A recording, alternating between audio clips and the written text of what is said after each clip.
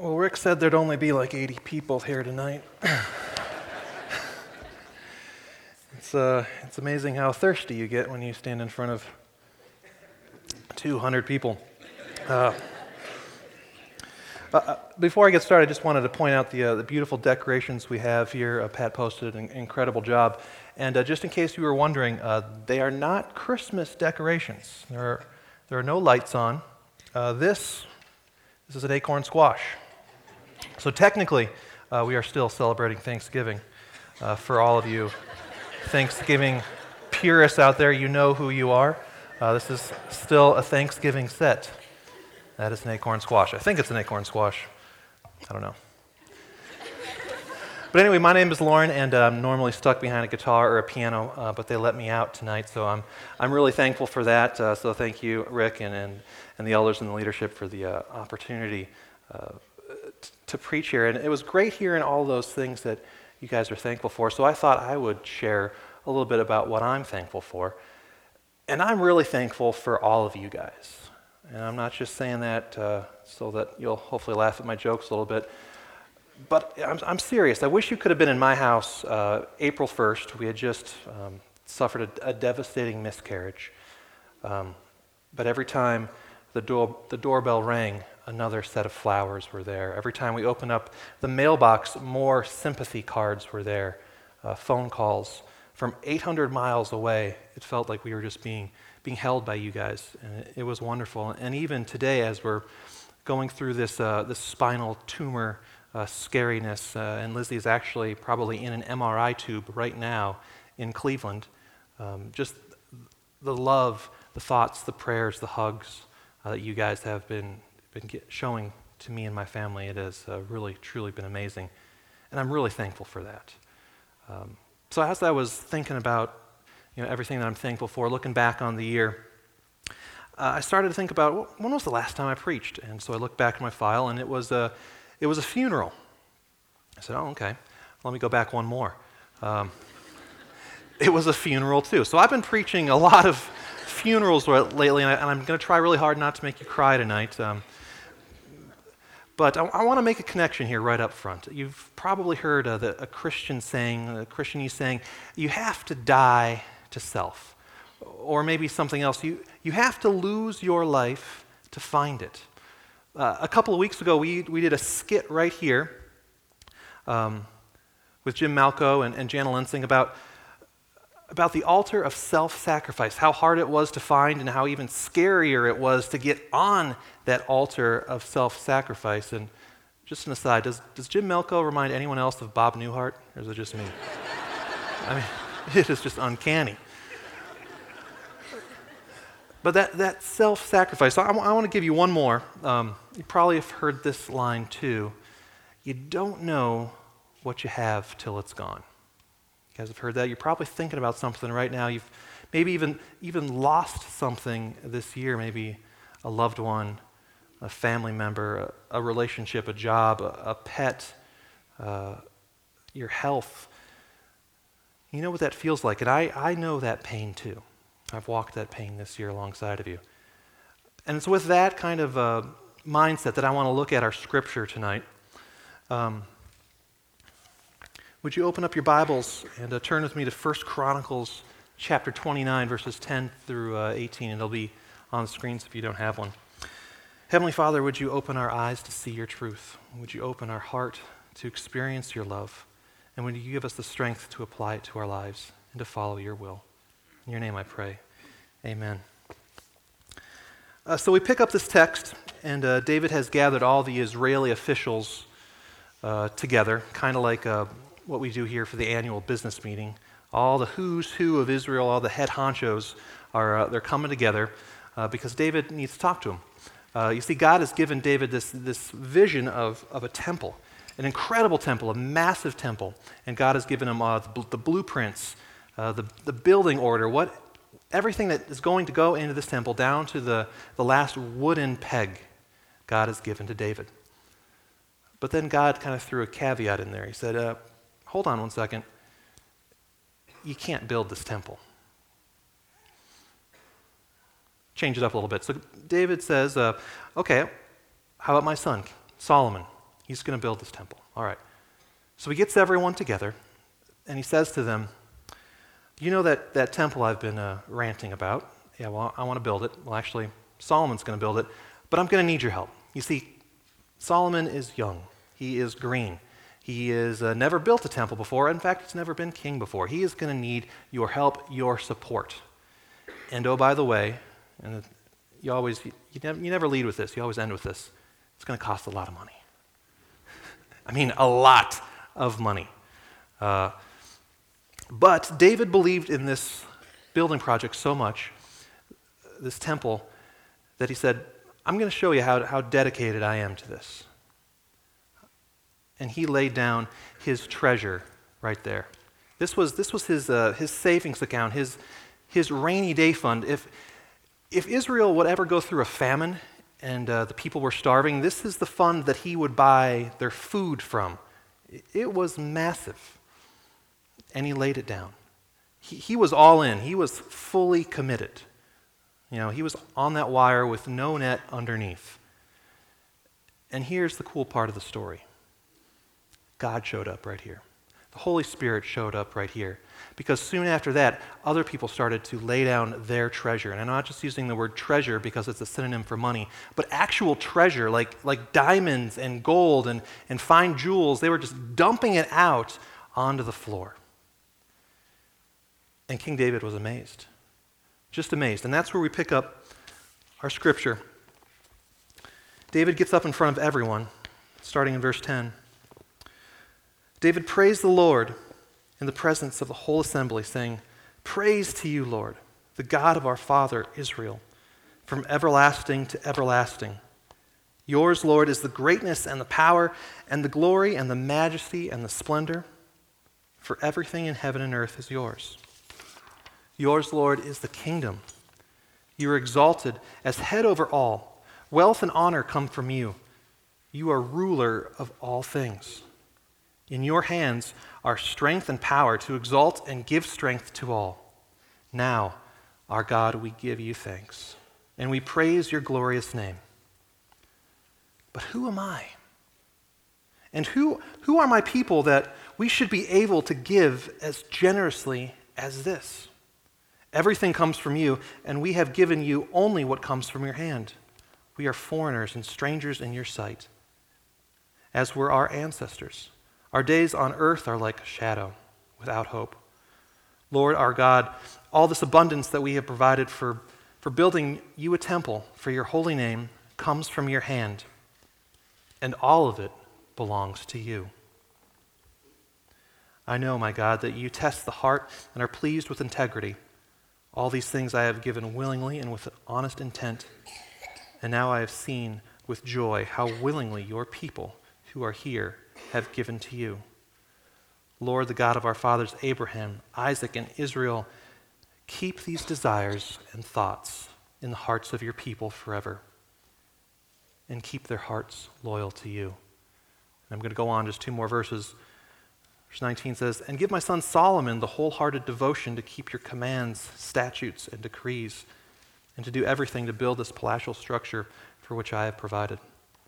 Then David said to the whole assembly, Praise the Lord your God. So they all praised the Lord, the God of their fathers. They bowed down, prostrating themselves before the Lord and the King. The Word of God. So tonight I want to look at three things in this passage. First, wholehearted generosity. Second, thankful praise.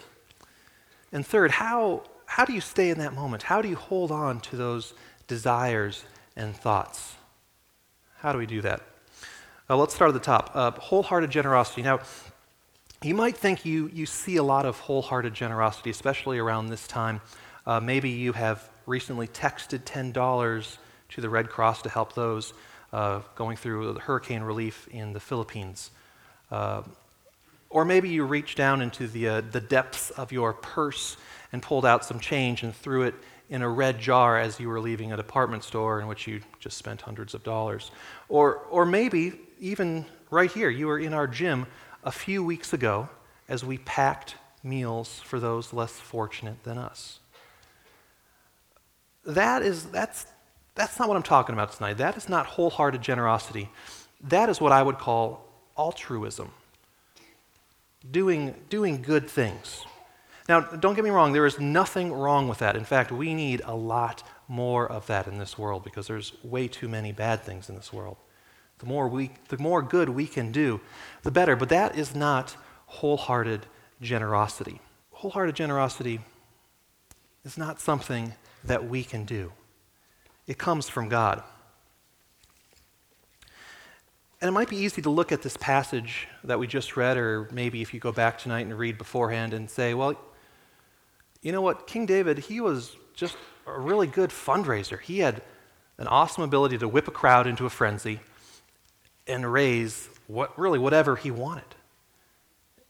And these Israelites, they were just really good people, just kind of getting together to raise some money for the local church, for the local building fund, because we want a good church to represent our nation.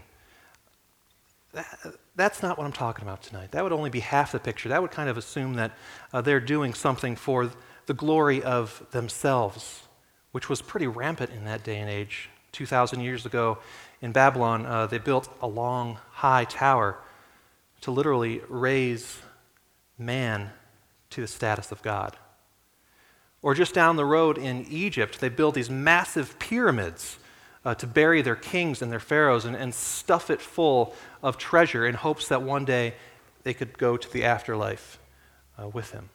They kind of coined that cheesy t-shirt, "He who dies with the most toys in the biggest pyramid," well, they still die, and we've dug them up and found their toys.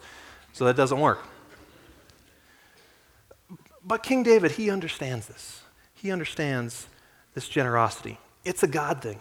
It makes you step back in amazement. Sure, a good speech might be able to raise a couple $100, maybe even a couple grand, but to get people to lay down their treasure, their 401k, their emergency fund, that financial guy, he would not be happy with this that's going on. Dave Ramsey would not appreciate this little fundraiser right here. Throwing it all down on the line. That's not a man thing. That's a God thing. And we see that elsewhere in the Bible too. When the Holy Spirit comes on the Israelites in Jerusalem, in the 2nd chapter of Acts, they're overcome with generosity and they begin to share with one another as they have need. But if I'm honest with you tonight, generosity like that kind of scares me. It's not natural for me. That's not my first inclination. I need to make sure my pocket is full before I start helping someone else fill their pocket. And if you're anything like me, you get that. You understand that. And so does David. He says, "Who am I? Who are these people? God, are these the same Israelites? We should not be able to give like this." But that's the beauty of the gospel, isn't it? When you come face to face with the power of God, you are transformed. You're transformed from selfish people into selfless people. Before, when money was a status symbol for you, when it was security for you, now, in the eyes of God, you see it for what it really is. It's all God's. The gospel changes you. It all goes back in the box anyway, right? We're just passing through. The gospel, the power of God, can change you into wholehearted, generous people. Have you experienced that? Now imagine the energy in that place, the excitement in that room as all of this was happening. And that leads me to my second point, thankful praise. So you've heard stories, maybe even seen this happen, random acts of kindness. Give someone a cold drink of water. Or maybe you've been in the grocery store when you've seen someone pay for the groceries of someone behind them. What happens? They're dumbstruck. They can't believe it. What's the catch? Is there a camera somewhere around there? the reaction is to just be so thankful. And we see it in the Bible as well. Jesus heals a blind beggar, and immediately what does this guy do? He turns around and starts to praise God, starts to praise Jesus. We are reactionary people. And David sees all this excitement, and he's amazed and he's blown away, and he gets up in front of everyone and he starts praising God. Now, we could start to dissect this section of Scripture and talk about the nice little acronym and the order in which his praise goes and how it all fits together, but that's all good, but you could easily lose sight of the forest for the trees. The Spirit of God, the Holy Spirit of God, has just come down in a major way.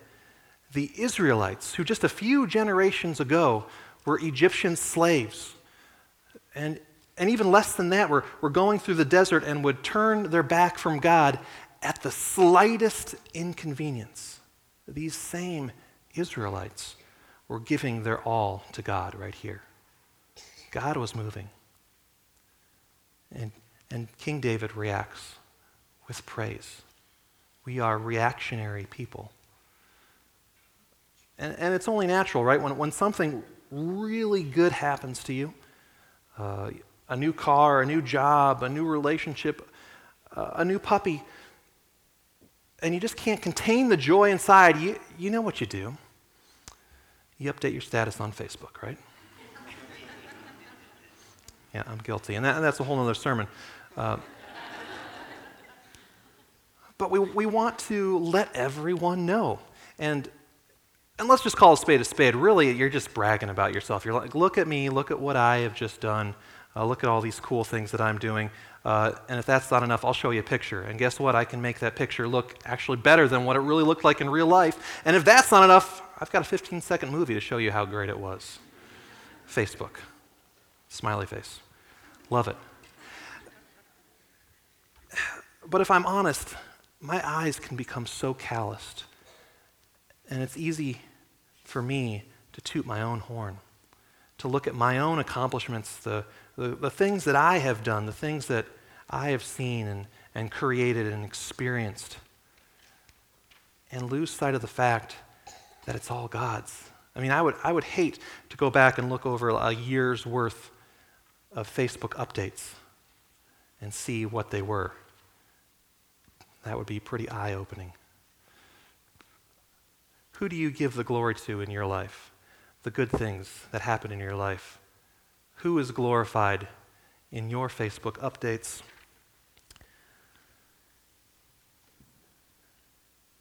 Who is your life praising? Do you realize that it's all God's?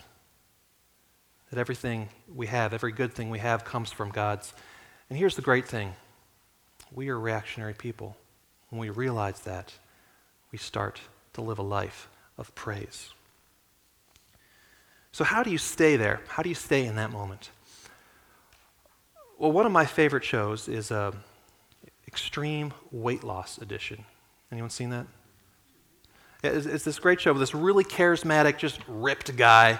And he goes around the country helping people that are morbidly obese. I mean, they're morbidly obese, helps them to change their lives. It's a pretty cool show. They've follow him for a whole year. And he flies out to their house and actually starts to live with them. Lives with them for a while, and they are working out like madmen, 3, 4, 5, 6 hours a day. I mean, the weight starts falling off like the hair off our pastoral staff. I mean, it's just gone. I mean, you can't even see it. Where did it go? No one knows. But eventually, Chris leaves. 3 months later, he leaves.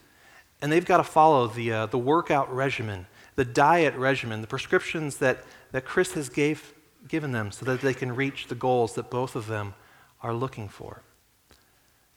And they struggle. It's a struggle. And for about 10 minutes after I get done watching the show, I don't want to eat anything bad, but about 15 minutes after, chip finds its way into my hand again. And that is the same boat that David finds himself in. Israel just experienced a life-changing move of the Holy Spirit, transforming them from selfish people into selfless people. And this is what David says in verse 18. He says, Lord, the God of our fathers, Abraham, Isaac, and Israel, keep these desires and thoughts in the hearts of your people forever, and keep their hearts loyal to you. What a great prayer. We need to pray that prayer more often. It reminds me of that song, Lord, I need you. Oh, I need you. Every hour I need you. And if I'm honest with you, I need it more than that. What about you? Wholehearted generosity. It's a God thing. It can only come from God. Thankful praise, the reaction that we have when we realize that it's all God's. And that passionate prayer says, God, help Israel. Help me. God, help us to remember this moment, to keep our desires and thoughts on you forever. Because just like you, when tonight's done, I'm going to go home, and there's going to be laundry to fold. There's going to be bills to pay. That turkey doesn't cook itself, right? I got things to do, things to worry about. God, help me to remember that it's all yours. I told you the last sermon I preached was a funeral, and my favorite part of the funeral is when everyone comes together and sits down, and I kind of tell them why we are here, and I say, we are here to celebrate so-and-so's life, to put a tremendous exclamation mark at the end of this life here as they continue the journey onwards.